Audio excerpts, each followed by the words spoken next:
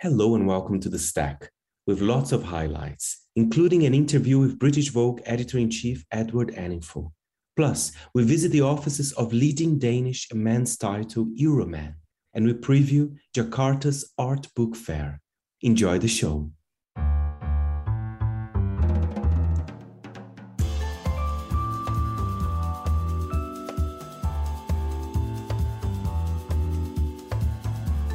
From Midori House in London, this is The Stack, 30 minutes of print industry analysis, and I am Fernando Augusto Pacheco. And a new season of The Big Interview kicked off on Friday. This week we heard from Monaco's Sophie Grove, who sat down with Edward Enninful, a trailblazer in the fashion industry who currently serves as editor-in-chief of British Vogue. His new book, A Visible Man, traces his remarkable journey that's taken him from a military base in Ghana to one of the most powerful positions in fashion. Sophie began by asking Edward why he decided to write his memoir now. I mean, there is something to be said for turning 50. I mean, I'm always sort of trying to look forward, always about forward motion. But in my 50th year, I mean, I got married. We've been together for 20 years. Congratulations. Oh, thank you. And I started looking back at my life. And then I also saw that a lot of young people sort of see the end result. They see people like me, like you, and they don't see the journey.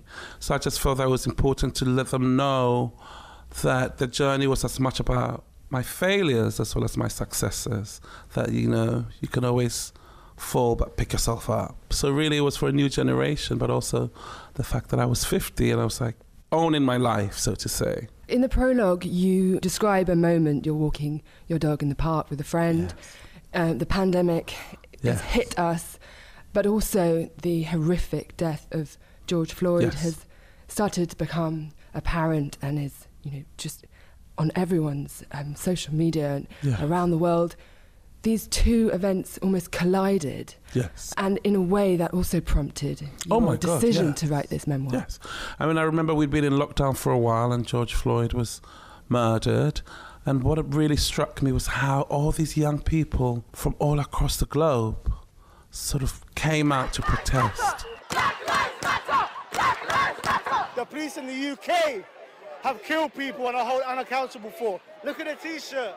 These are the names of people they've killed. How dare the chief of police across the country issue a statement saying they're in solidarity with George Floyd? They are disgraceful.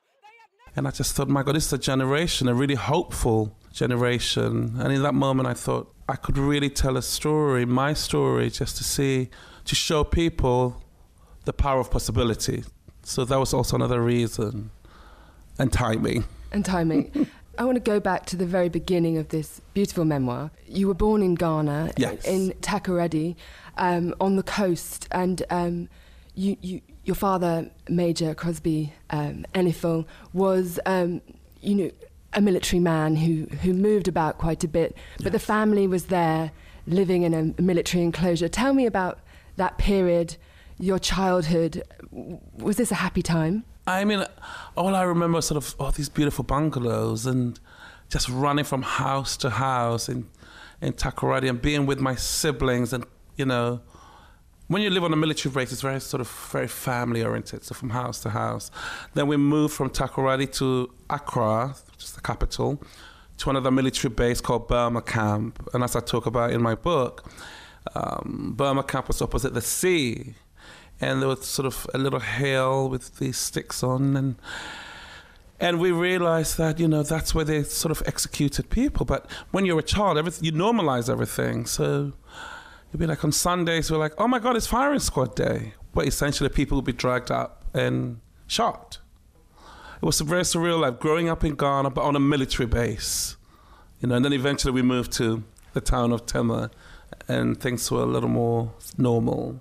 I mean, it's so interesting the way you describe this kind of almost beautiful lawns, very sort of elegant, clipped, sort of almost sterile place. And then the contrast of this horrific thing that you became habituated to. Yes. And very, very unusual for a child.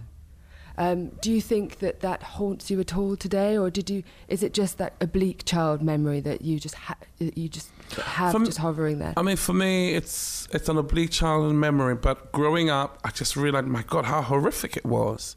I mean, I remember I went back to Ghana before lockdown, and I took a drive to see where we grew up, and I looked across the hill where people were executed, and it was a tiny little hill, but when you're a child, things are so magnified, you know. So it's an oblique memory, yes, in my childhood, but it stayed with me. It really... And the book is dedicated to Grace, yes, my mother, who was a very unusual military spouse in a way. She had a very successful fashion business, 40 seamstresses underneath her. She sounds like a woman with a lot of character, a lot of style. And you assisted her as a young boy, even attending fittings in the presidential palace. Yes. Tell me about her and tell me about those formative memories. I mean, I always say my mother made me who I am today. You know, from a very young age, I would watch her sewing. You know, I would watch her make all these incredible clothes, all these incredible women come in. People always talk about sort of diversity and inclusivity, but I grew up with cousins and aunts and my mother's friends, all different shapes and sizes. My idea of beauty came from my mother. It wasn't a specific Eurocentric style, but it was anybody could be beautiful. And she really showed me, you know, the most incredible things you could do with fashion, how women would feel so beautiful in just one dress, the right dress. She also showed me if women didn't feel comfortable, what that was also like. She would take me everywhere. I was really I was probably her favorite. But I learned about beauty from my mother, definitely. I mean, you know, I can tell from one little glance if you're happy, if a woman's happy. But those things came from my mother, you know, just being very attentive. And that's really helped me. Well, tell me about the move to London, because you talk about the executions and the change of power that happened after Nkrumah came to power in Ghana. Lots of coups, and eventually the family and their allegiances came, you know, really under threat. And your dad left for London, and the family followed him shortly after. Tell me about leaving Ghana. I mean, you know, there we were running around the streets of Tema, and then we hear there's a coup, you know, Rawlings coming to power. An uncle of ours was executed, and my dad was gone from one day to the next. And we didn't really know how serious it was until we came home one day and my mother was like, all right, you're all going to London. And we thought it was an adventure, but it was so crazy when we landed in London. I mean, it was like Disneyland in a way. You know, I'd never seen buildings like this before. The weather was so cold, but, you know, we came from a country that was so hot all year round. And the most incredible thing was that everybody was white. We just come from a country where the majority of people were black. So for us, that was also something. But it was like, you know, Disney ride. I mean, we all crammed into 2 bedrooms, but it didn't matter. Because in Ghana, we all, you know, shared rooms anyway. One day you were on the tube and you were approached by Simon Foxton of ID, who scouted you for a shoot. Tell us about that moment and how that shaped your career. I mean, I remember I was 16 and I was at Kingsway College. And before that, you know, I always had a big afro, huge glasses. And I remember asking my mom to get me sort of this new contraption that was out for the eyes, because I've never had great eyes. And it was contact lenses, the hard ones.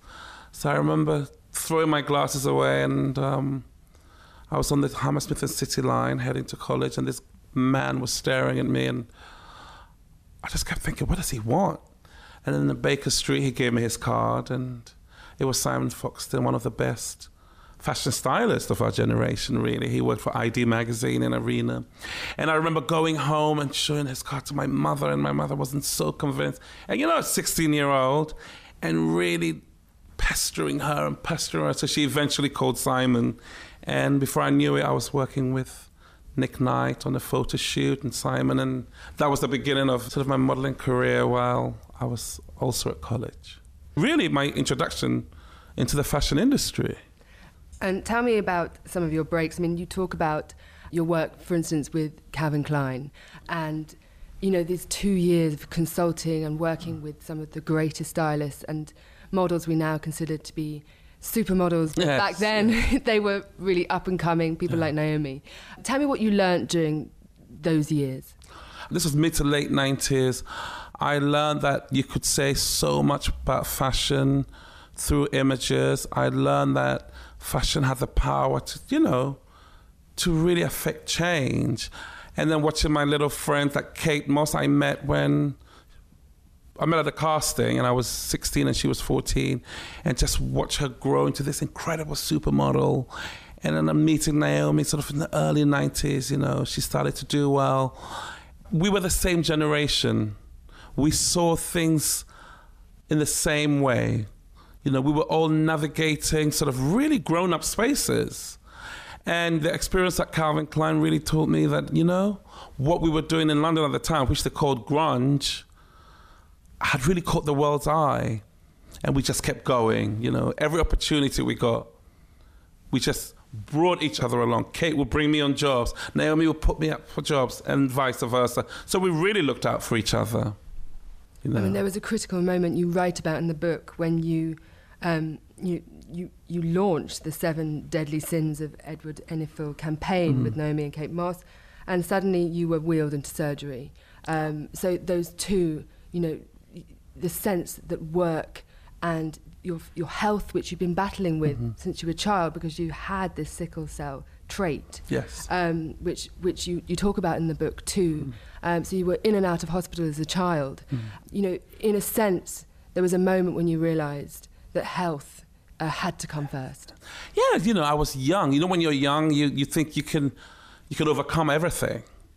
You know, yes, I had sickle cell trait and thalassemia, and I should have been looking after myself better. But I was in my 20s. I thought I was, you know, invincible. But then you realize, no, you're not. And when I was wheeled into surgery, I mean, this was many years later. You know, I was working so hard, getting on planes, all the things, stressing, all the things you're not supposed to do. But sort of having multiple sort of retinal detachments and spending days on end with my head facing down in dark rooms, so you really get to think. And I realized, my God, I really have to change my life. Tell me about 2016 when you received the Most Excellent Order of the British Empire for your services to diversity in fashion. I noticed your father attended that. Was that really a moment of reconciliation with him? I mean, receiving the OB was a great moment, you know. My father was so happy because here's a man who had to flee his country with 6 kids who, you know, we grew up with no money, and there I was being awarded the OB. For me, it was more for him than me. And also my mother had passed, and just watching how delicate he had been with her for the 15 years when she had a stroke, we started to sort of develop a relationship again. And it was really great to see him that night and how proud he was. And now, you know, we're in a better place than we were when I was growing up. You say this book is written for dreamers. What's your message to young people reading this memoir? My message to young people is like, do not be afraid, be fearless, you know, believe in yourself. When they tell you you can't do it, just push through, because if I can do it with my background and what I've been through, most people can. So that's my advice. That was a highlight of Sophie's chat with Edward Enninful. You can listen to the full chat on The Big Interview. Just go to monaco.com. We head to Denmark now.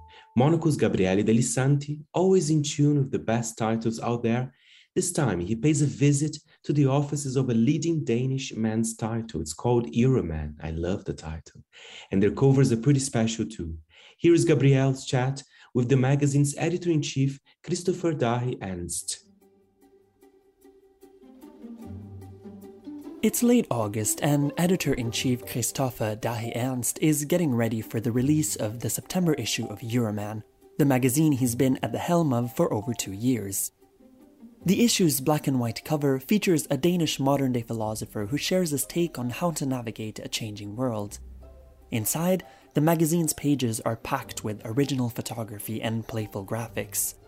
Its content ranging from long-form profile interviews to tips on what to wear, read and listen as the season turns. Euroman is Denmark's only title for men. It's a household name here, having been in circulation for well over 30 years. I meet Christopher at Euroman's newsroom in the outskirts of Copenhagen. His desk is piled with copies of varying magazine titles, novels and scribbled notes. We sit down in a quiet meeting room and I start by asking him what Euroman is for him. I have always read Euroman. It's always been sort of a mainstay in my life. I basically bought it since I was 15 years old. I've always had this idea that Euroman is your best friend's big brother who is able to tell you where to go, who you should read about, what car you should drive, what watch you should look for, what's the film you want to watch the next, what should you listen to of music. And I think Euroman should be that authority in your life. We should be able to take people in their hands and show them in what direction they should lead their life. I want Euroman to be a modern friend that is able to show you the good parts of life. I want to create original journalism that is both thought-provoking but also can be investigative. I want to be able to not only tell people where they should go for dinner, but also what they should order off the menu. Since taking over as editor-in-chief, Christopher ensured the magazine remained a modern and relevant title. One that makes no compromise on outstanding photography and journalism, and one that, even more importantly, knows its readers and what matters to them. What we pride ourselves with is a really strong emphasis on the visual side, of course. I mean, our journalism is second to none, as I see it, and we are working every month a lot with the visual side as well. Create outstanding photography, use the best illustrators that we can get our hands on, think about visual concepts for cover shoots, for photos in the magazine, and always avoid, of course, stock photos whenever we can. Create original photography. Our art director is one of the best in the country, if not the best, Thomas Bredesen. And I think it's important to constantly keep pushing, typography, the way we lay out the magazine, and not necessarily start from scratch every month, but basically look at each case in the magazine in a new way and how we can work with that to present it in the best way possible. We try to stay relevant by constantly following the zeitgeist in the country, both trying to give our readers what they want, but also trying to give them what they didn't expect.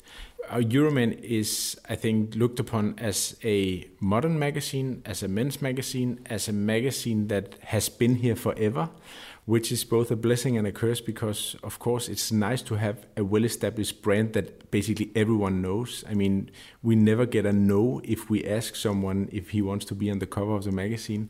But it's also something we should not rest on our laurels. We should constantly evolve, constantly develop, constantly ask ourselves to be better and to, I wouldn't say reinvent ourselves, but we should constantly change it a little bit to follow the way that society evolves. Christopher acknowledges the risk of running a magazine that's too Copenhagen-centric. And while covering the capital's trend-defining fashion scene and exceptional gastronomic offering is key, he recognizes the importance of publishing a magazine that offers something for everyone across Denmark. Sometimes we are accused of being too centric about Copenhagen, but I'm doing my best to be a magazine that is covering the entire country and that knows just as well what's going on in the remote parts of Jutland than what is going on in Copenhagen. Of course, it's based in Copenhagen. We live in Copenhagen because it's easiest for us, but we have freelancers across the entire country, and we try not to write too much about what is going on here compared to what is going on in other parts of the country. We have, of course, a strong readership in the big cities cities, Copenhagen, Aarhus, Odense, Aalborg, the 4 big cities in Denmark. But we also know that the smaller cities in Denmark, we have a really strong distribution there. Basically all supermarkets, kiosks, you can get Euroman because it's a mainstay on the magazine market, on the shelves. And it's a really strong brand in Denmark, so everyone knows it. And we are trying our best not to become too exclusive and too sort of far away from the average Dane, if I can say that. These days, Christopher is working on expanding Euroman beyond the monthly issue, making the most of the strength of the brand on a national level. He's looking into everything from expanding the offering of seasonal newspapers to recording podcasts and shooting long-form videos. It's a matter of where we want to take our brand, and no one is telling us where we should go. So it's just a matter of how big we want to dream it. And I mean, it could be a traveling club, it could be a supper club where we gather people to eat. It could be an event space. It could be a pop-up store. There's so many different areas where Euroman could play a role in the modern consumer's mind that should not only be a magazine, but could be so much more. From the newsroom of Euroman in Copenhagen, I'm Gabriele De Lisanti. Thank you, Christopher. And Euroman is also featured in the new Monaco issue, which is out now. To Jakarta, I spoke this week with Januar Rianto, the program director of the upcoming Jakarta Art Book Fair, happening between the 30th of September and the 2nd of October in the city. The event will host 41 exhibitors from Indonesia, Australia, Singapore, Taiwan, Thailand. Januar tells me more about the event and about the publishing scene in Jakarta. This year will be our first art book fair, so I think we are still having like a lot of ideas or like a lot of sectors to tap into, like also market to tap into. So basically in this year art book fair, we are like opening our doors to a lot of like genre or a lot of style in publishing. So in this year, among the 41 exhibitors, we'll have a diverse mix of exhibitors. So ranging from artists, like individual artists, individual designers, or a collective, artistic collective, and then also we'll have those from mainly literature's publisher, you know, like publisher who does philosophy or like who does like art, like very fine art writings and stuff. Also on the side, we'll have several, I believe it's magazine as well, like independent magazine, independent. Also like we'll have a Jakarta Zine Fest as well joining us in the fair. So we'll have one section dedicated for independent zine. So yeah, so this year will be a diverse mix of exhibitors. I wonder if you could talk about some of those titles, because I'm always curious to hear new titles from around the world. I'll be very interested. Do you have any personal favorites or any that you were involved in those titles? It's a lot of exhibitors, so I think, but several that for me is interesting. Also, there is a Jordan edition. He'll be launching like around 3 titles, or like 2 or 3 titles. So one is about this filmmaker, and also another one is about like a photography book, but he packaged the book as a postcard series. And then also there is also like from our side, from Further Reading Press, we are publishing 2 new titles. Like one is about food and design publication called Surfing Suggestions.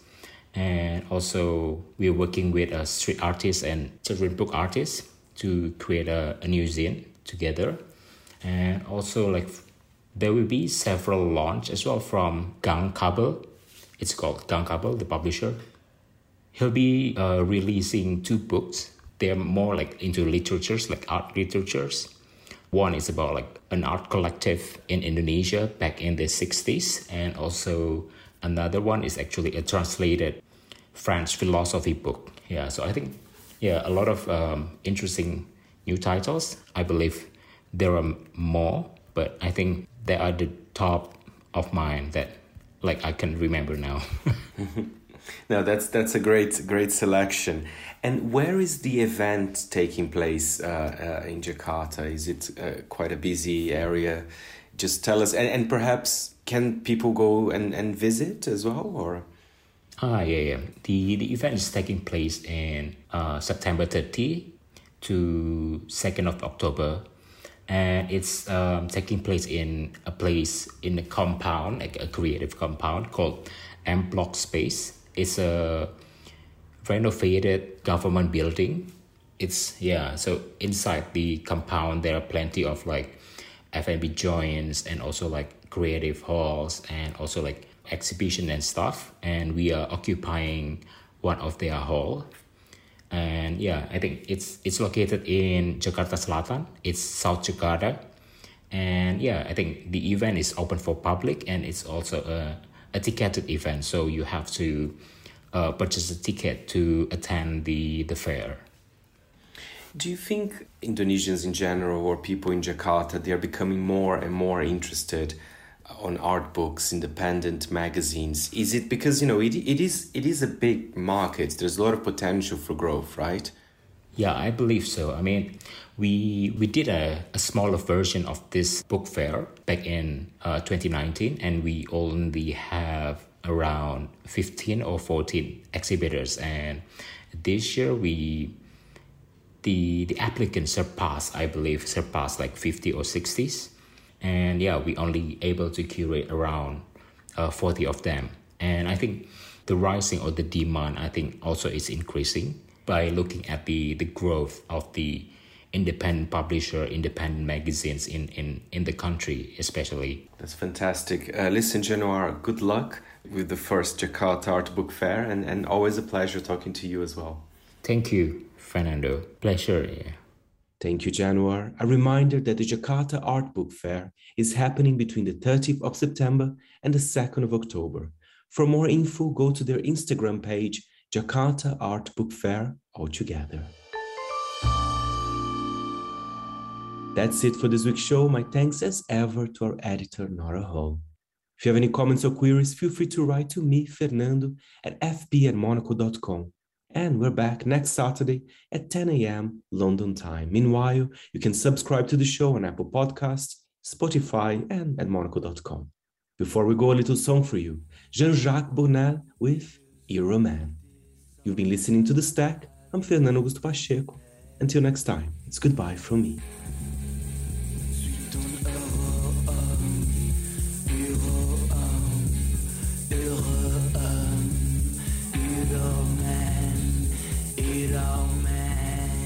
Euroman, Euroman.